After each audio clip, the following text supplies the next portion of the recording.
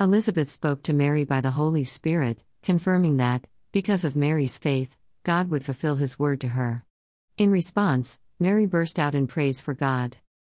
Luke 1:46-52 NKJV, and Mary said, "My soul magnifies the Lord," 47, "and my spirit has rejoiced in God my Savior." 48, "For he has regarded the lowly state of his maidservant, for behold, henceforth all generations will call me blessed." 49, "For he who is mighty has done great things for me, and holy is his name." 50, "And his mercy is on those who fear him from generation to generation." 51, "He has shown strength with his arm, he has scattered the proud in the imagination of their hearts." 52, "He has put down the mighty from their thrones, and exalted the lowly." The reason for Mary's spontaneous outpouring of exuberant praise was manifold. He has regarded the lowly state of his maidservant. Mary displayed the humility of a true worshipping heart before God. She acknowledged that she was simply a servant, and that without him exalting her, she had a lowly state. However, now that he had looked on her mercifully, she acknowledged that all generations would call her blessed. Let's be like her, and not think of ourselves more highly than we ought. Romans 12:3. Matthew 23:12 NKJV, "And whoever exalts himself will be humbled, and he who humbles himself will be exalted." 1 Peter 5:6 NKJV, "Therefore humble yourselves under the mighty hand of God, that he may exalt you in due time." He who is mighty has done great things for me. From what we read here, Mary left for Judea a few days later and hurried to Elizabeth's house. Luke 1:39 NLT, "A few days later Mary hurried to the hill country of Judea, to the town." At that stage, the only evidence she had of being pregnant was the word God had given her, to which she had responded, "Be it unto me according to your word." Luke 1:38 DKJV. So, before Mary had even seen a baby, let alone the fulfillment of his destiny, she praised God for doing magnificent, conspicuous, favorable things of absolute perfection for her. This praise was truly the rapturous overflow of great and effective faith. Faith thanks and praises God when it receives God's Rhema promise. It doesn't wait to see the materialization of it first. We walk by faith, not by sight. 2 Cor. 5:7 CSB. Let's follow her example of faith-inspired praise. Holy is his name. Mary was truly an ordinary, humble, serving person. She was just like any of us who love and serve God's will. Her ecstatic exclamation of the holiness of God's name came from the revelation of God that she received from the Holy Spirit.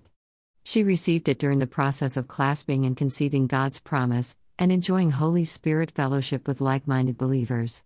Mary instantly understood that God is perfect, upright, impartial, and absolutely beyond reproach in his justice, and in his dealings with man.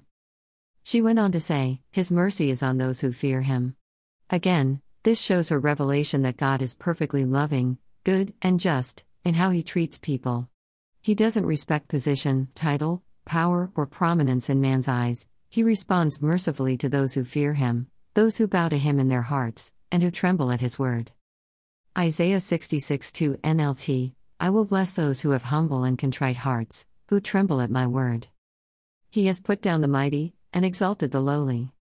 By the revelation of the Holy Spirit, Mary suddenly saw God's character. He resists the proud but gives grace to the humble. 1 Pet. 5-5 NKJV. She saw that God would ultimately raise up Jesus, the Messiah, to rule the nations, and that he would remove all ungodly rulers, summarized here as the mighty. Let's take a moment to praise him for this right now. He has shown strength with his arm. He has scattered the proud in the imagination of their hearts. The revelation in this verse is vast and amazing. Scattering the proud, while mentioning their imagination, recalls for us the Tower of Babel. God said of the proud, rebellious tower builders, "Nothing will be restrained from them, which they have imagined to do." Genesis 11:6 KJV. God had previously commanded men to scatter and populate the whole earth, but they rebelled, gathered, and built the tower, lest we be scattered. Genesis 11:4 KJV. Right then, God revealed his attitude to this. To prevent further cooperative rebellion against him, he confused their languages and scattered them along with their proud, defiant scheme. Contrariwise, if we use the imagination of our hearts to picture God's will, his purpose, and his promises coming to pass, he will not put us down, but will exalt us. Like Mary and Elizabeth, We should humble ourselves to come into agreement with other humble people who want God's will. God will not isolate the lowly. In truth, He wants us to gather with people of low position for fellowship, worship, praise, prophecy, and agreement. Romans 12:16 NLT, live in harmony with each other. Don't be too proud to enjoy the company of ordinary people. And don't think you know it all.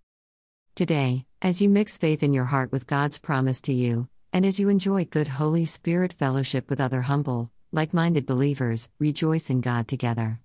Allow all the exuberant and spontaneous praise to overflow enthusiastically in faith-filled expectation of the promise completely realized.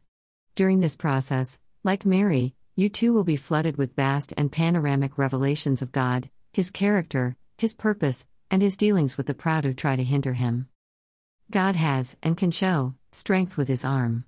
As you praise God, and joyfully celebrate His holy character, He will not only flood you with revelation, light, life, faith, and love, but He will show the strength of His arm. He will scatter the proud, and put down the mighty. As you persist and prevail in your praise, God will exalt the lowly, including you.